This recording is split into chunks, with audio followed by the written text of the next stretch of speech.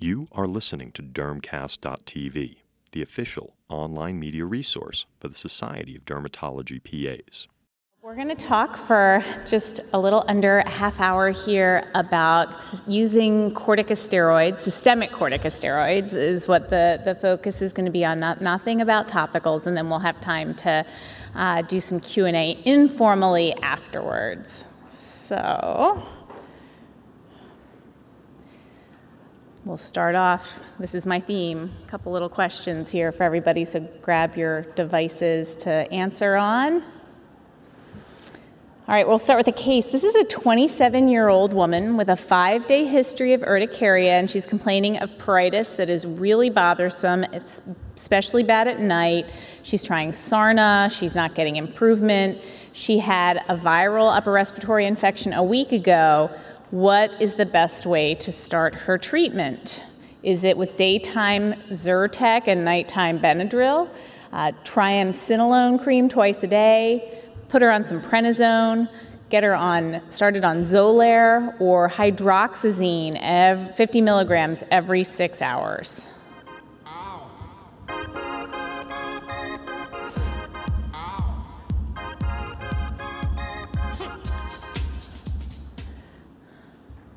Great. This is acute onset urticaria following a viral URI. So this is someone you're immediately going to jump just to your antihistamines, and in all likelihood in a week or two, she's going to be better and you're not going to hear from her again. So that is the best choice. How about this guy? He's 74, and he comes in with oral and cutaneous erosions, and you look at him and you biopsy him and you diagnose him with pemphigus vulgaris. Now what are you going to start him on? Clobetasol foam, cephalexin, dapsone, prednisone, or Plaquenil, hydroxychloroquine?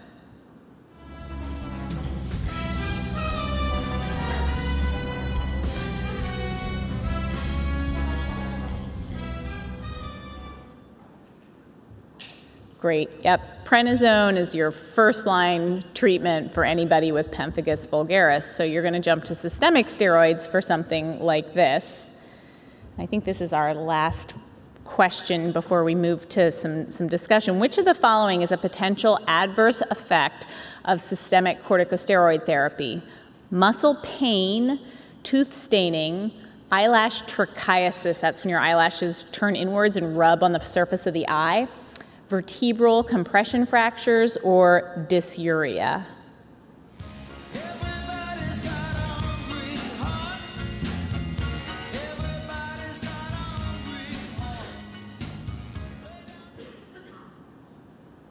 Perfect. Vertebral compression fractures. Correct answer. Okay.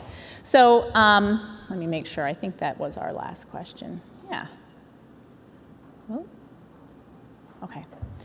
So corticosteroids, there are amazing medications. We didn't have them until the late 1940s, so they're not as old as one might think. But once they came into practice to use, it just absolutely revolutionized medicine. I mean, can you imagine treating any of these conditions before steroids? I mean, inflammatory bowel disease, lupus, vasculitis, sarcoidosis, rheumatoid arthritis, asthma, urticaria, adrenal insufficiency. We use them in malignancies. There's almost no organ you can think of that doesn't have some indication for the use of corticosteroids. It's hard. I can't imagine practicing medicine without steroids. So they're really important medications. They work by binding to glucocorticoid receptors on white blood cells and other cells, which leads to increased transcription of anti-inflammatory genes and decreased transcription of pro-inflammatory genes. Okay, they bind, they go to the nucleus, and they have effects on just about every cell you can think of. They're fantastic, right? They work fast. That's why they're the first thing we go to in a disease like pemphigus, where somebody's entire oral mucosa may be sloughing off. They're going to work quickly. They're easy. It's a pill. It's not something you have to put on and 16 times a day. It's usually once a day dosing. It works. They work great. They're cheap. mean, I've never gotten a phone call saying I couldn't afford my prednisone. So really, corticosteroids, they're like the ideal drug, right? Except they've got a lot of side effects. So they can cause all of the side effects on this list, and probably some more that I didn't think of. Most of these side effects are side effects that we see more with prolonged use. Although the ones here that are underlined are things that we can see even in really short courses of steroids, the courses that we're using more frequently. So within a week or two, you can start to see these side effects. So while they've got a lot of things that really make them the ideal medication, there are a lot of downsides. So I want to talk a little bit about these in more detail so we know how best to manage these drugs, which are really important and which we do have to use all the time until we have more and more perfectly targeted biologic molecular therapies, so we can use them safely. So, bones. I think osteoporosis is one that everybody is well aware of. How do steroids cause osteoporosis? Well, they increase the activity of osteoclasts. These are cells that break bone down, and that's something bone normally does. There's constant remodeling of bone, but these really make the osteoclasts active in a more than they ought to be, and they increase apoptosis of osteoblasts, the cells that are making new bone, and osteocytes. So you get less bone formation, and they decrease the lifespan of those cells that produce bone. So they target these cells important in bone mineral density homeostasis in a multitude of ways, all of which are detrimental to bone health and cause osteoporosis. Typically, we see this when people are on what we call supraphysiologic doses of steroids, and that doesn't take much. So 7.5 milligrams per day of prednisone or equivalent is kind of considered physiologic. That's about the amount our own adrenal glands make on a daily basis. So once we exceed this fairly low dose, we start to see these side effects. For patients who are on steroids at this dose for 3 months or more, their osteoporosis risk starts to go up.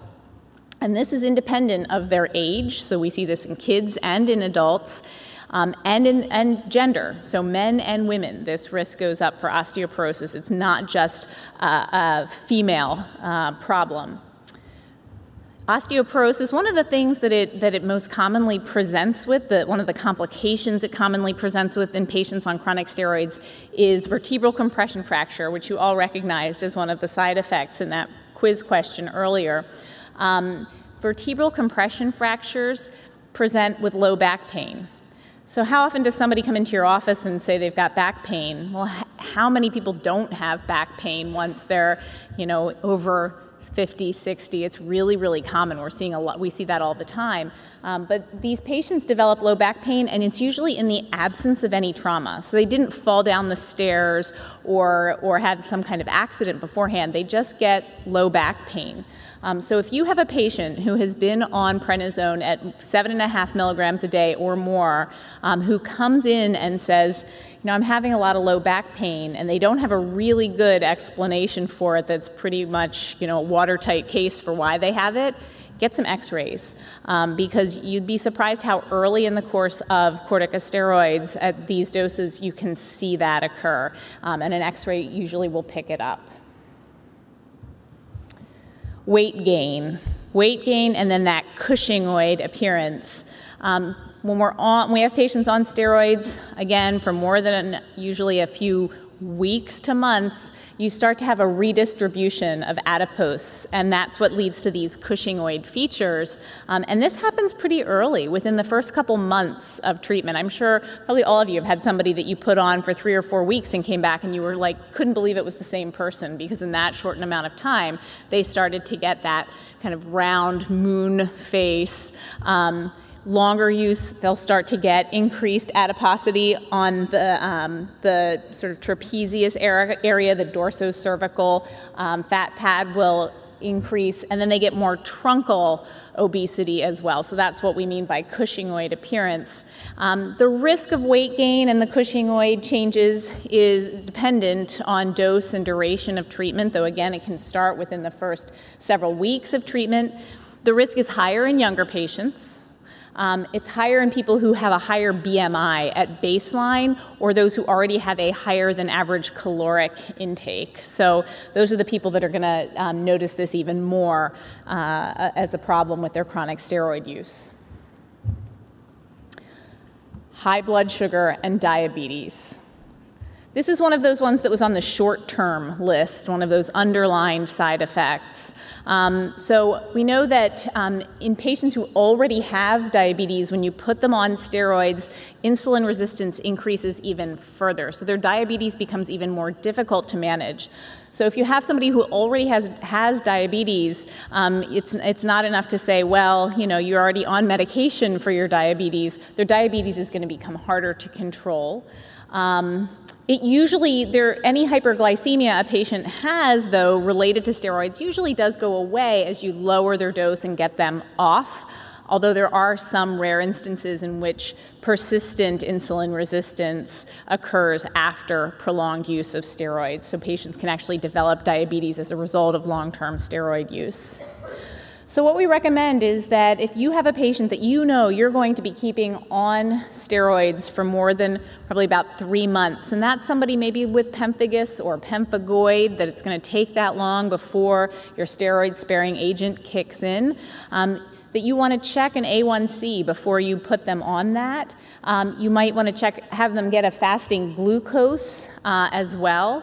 And then if that's abnormal, you want to make sure you're working with their primary care provider to make sure that their blood sugars are being adequately, appropriately managed. If they already have diabetes, of course, you're going to tell them, watch your blood sugars more closely. If they're not already doing home monitoring, they may need to start to do so. I had a patient just recently who had DRESS syndrome, who had diabetes, and we had to put him on steroids knowing it was going to be months before he would be completely off of them. And he said, oh yeah, I do home monitoring. And we had him come back in a couple weeks and checked his blood sugar, sent him home, said stay on your 60 milligrams a day of prednisone, because he had said, yeah, they've been a little high, but you know, they've been okay. Well, the sugar comes back at like 780. Home glucose monitors, a lot of them like max out in terms of their accuracy after you hit maybe 500, some of them even less than that.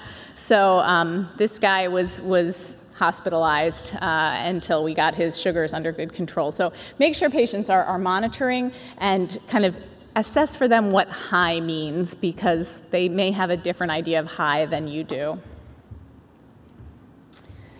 GI symptoms, common with steroids. Again, this can be an early steroid complication. We can see gastritis, ulcers, perforation, gastric ulcer and intestinal ulcer perforation, hemorrhage from that, just upset stomach. That's one of those more short-term side effects that we see, even abdominal distension. So, the risk is greater in patients who are also taking NSAIDs, which is a lot of patients that we are seeing, whether it's for what we're treating them for or whether they also have arthritis. So patients who are on NSAIDs and prednisone, much higher risk of ulcers of the GI tract.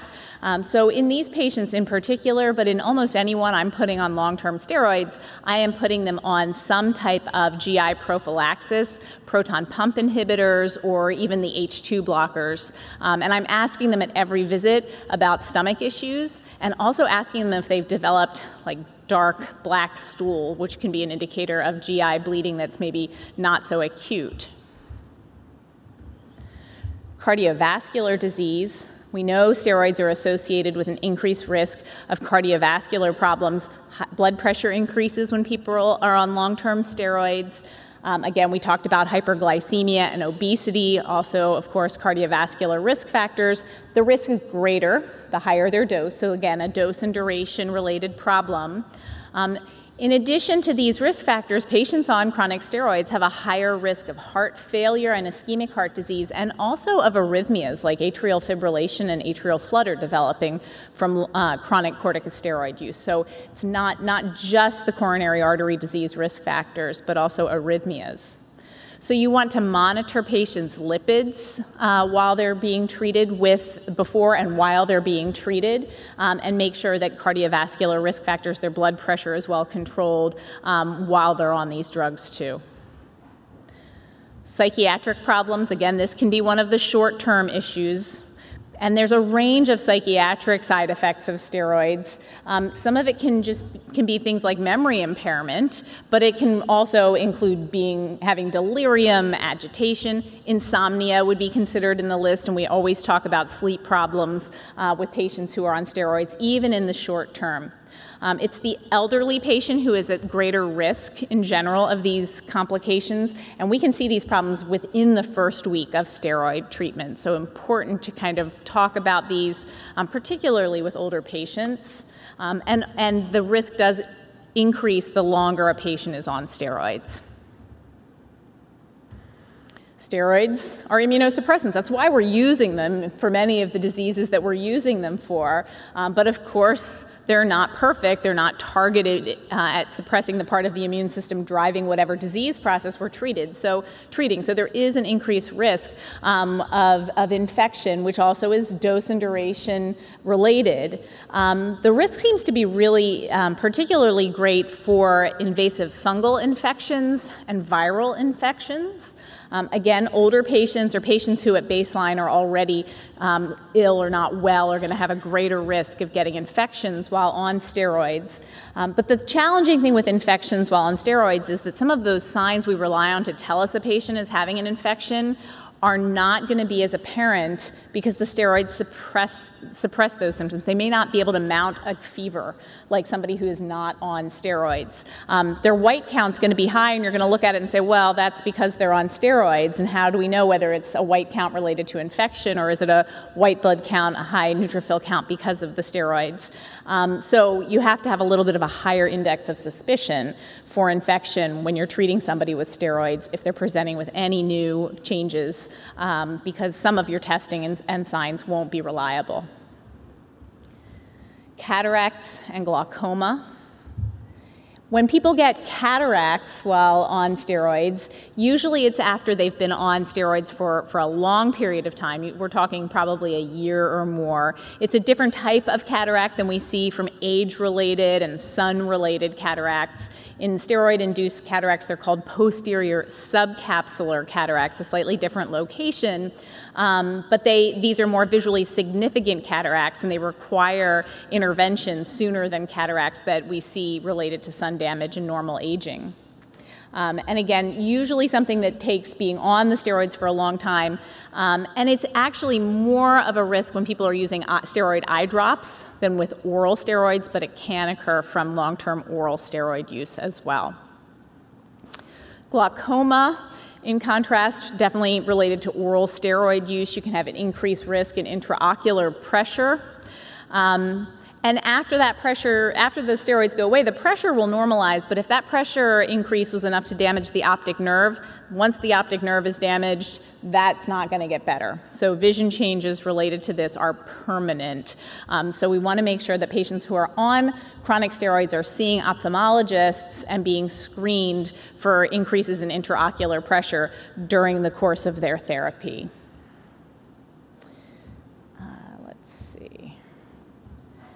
And then osteonecrosis or avascular necrosis. The hip is the most common site for this to occur. Studies have shown that anywhere from about 10 to 40% of adults on long-term steroids can develop this. I've seen reports of it occurring within a week of starting steroids. Again, it's usually related to long-term use, but occasionally can happen in the very short term. And it can happen, this is not related to osteoporosis. So this is damage of the vascular supply to a joint. It has nothing to do with bone mineral density. It can happen in younger people and older people. And if you have a patient who starts to complain of new onset joint pain, particularly hip pain, while on steroids, you want to get that patient evaluated right away, because this is a condition that if you don't stop steroids and intervene rapidly, there's not really any good treatment for it, and patients end up needing joint replacements. And really the best screening test for this is an MRI, but I'll have patients see their primary care provider to help evaluate, do you think this could be steroid related? That they may be able to do a good exam and say, oh no, we know that this is some bursitis or something else, but an MRI, an imaging test may be necessary. One of the questions asked initially was about muscle pain. Well, steroids can cause myopathy. Long-term use of steroids can cause myopathy. We know that steroids actually have a catabolic effect on skeletal muscles. These are corticosteroids. They're not anabolic steroids that make the muscles bigger. They actually reduce protein synthesis and lead to weakness.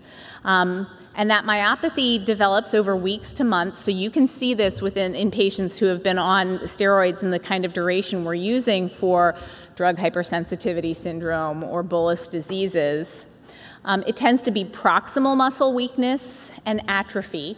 So again, you get people who get obese in the center, and then their limbs get kind of twiggy, and part of that's from this muscle catabolism. That said, the muscles are affected, but it causes weakness, not pain. So that's why muscle pain was not the correct answer in that question initially. Weakness, yes. Pain, no. So it's not like a myositis.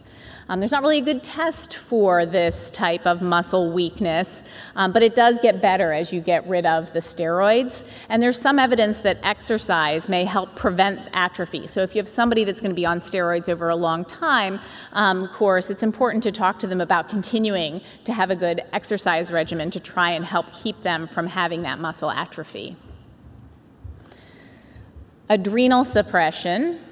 Another side effect we watch for, and that's because our adrenal glands start to make less of their own cortisol because they're being exposed to cortisol exogenously.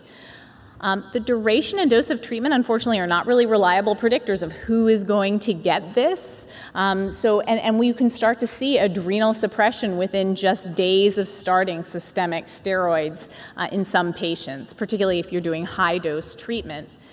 The most important thing for detecting adrenal suppression is being suspicious and looking for it and talking to patients about what they should look for. It's more likely in patients getting higher doses or getting multiple repeated doses of steroids within a fairly short amount of time. But you need to be worried about this. And anybody who presents with symptoms, the symptoms of adrenal insufficiency, though, are very nonspecific. Fatigue, malaise, kind of feeling blah, maybe some headaches, myalgias, just not feeling very good. And a lot of times people who are on steroids have diseases that give them those same kinds of symptoms. So it can be tricky to know whether what they're experiencing is disease-related or not. But if this is something that's a change for them from their baseline in terms of those constitutional, sort of vague constitutional symptoms, think about this. Adrenal crisis causes hypotension. It's an emergency. They can be lethargic. They can have decreased levels of consciousness. They can get hypoglycemia, and it can cause death. But most of the time we're seeing sort of those blah feelings just in the insufficiency phase of this. You can try and avoid this by dosing your steroids with the morning doses instead of giving it BID. So just giving your steroid dose in the morning, which can also help with insomnia. Theoretically, giving steroids every other day may reduce that risk, although there's not really good evidence to support that. To monitor for adrenal suppression, if you are worried about this in a patient, once you taper them down to 7.5 milligrams per day, you can send them for an AM cortisol level. And you get them to hold their steroid dose the evening before if they're taking twice daily, and the morning of the test, and then you send them to get an 8 a.m. cortisol level. They have to go early in the morning to do that. And if it's low, then they have adrenal suppression. And you want to stop that taper and slow it down and probably work with their doctor or endocrinologist to fix your taper in such a way that you're likely to allow their adrenal glands to wake back up. If their level is normal, it doesn't mean they have they don't have adrenal insufficiency. If they still have those symptoms, you still might want to send them to an endocrinologist, because sometimes that AM cortisol is not as reliable as you'd like, and you have to do some other tests to really figure out if their adrenals are functioning appropriately. So the bottom line is, before you're starting anybody on steroids who's going to be on more than 5 milligrams, that should be per day, not per kilogram per day. Don't be putting people on more than 5 milligrams per kilogram per day for 3 months. You want to assess for those baseline conditions like diabetes and heart disease, GI issues, psych issues. You want to check their weight, their height, their bone mineral density beforehand or in the early days of treatment, their blood pressure, their CBC, their glucose. You kind of want to see where they stand in terms of all of those risk factors, and of course assess for signs of infection. This table is in your handout. The reference there, I think this is a really good one with a long list of tables that are helpful in terms of managing chronic steroid use if you do happen to have some patients that need to be on them for a long period of time, with sort of what you should do at baseline and how frequently should you be repeating things like DEXA scans or checking their lipids, how should you be monitoring and treating hyperglycemia. We should all, though, be putting our patients who are on steroids on calcium and vitamin D. We talked about that a little bit earlier. We want to use the lowest effective dose and the minimum amount of steroid needed, not of calcium and vitamin D. We want to give the steroids early in the morning or every other day to try and reduce our risk of adrenal suppression and psychiatric side effects. And then we want to have them on calcium and vitamin D. And if they're going to be on steroids for 3 months or more, I start them on a bisphosphonate as well. And also, those are the patients, if I know they're going to need steroids for that long, I'm immediately starting to think about steroid-sparing agents so I can start them at the same time so they have the time it takes to kick in. Hopefully they're kicking in around 3 months, and I can then be getting my patients off their steroids. Tapering steroid therapy. When we're tapering, when you start at a high dose, 40, 60, 80 milligrams, you can start tapering really pretty substantially pretty quickly. You can go 80, 40, 20, even if they've been on it for a while. But once you start to get closer to physiologic doses, you want to slow your taper down.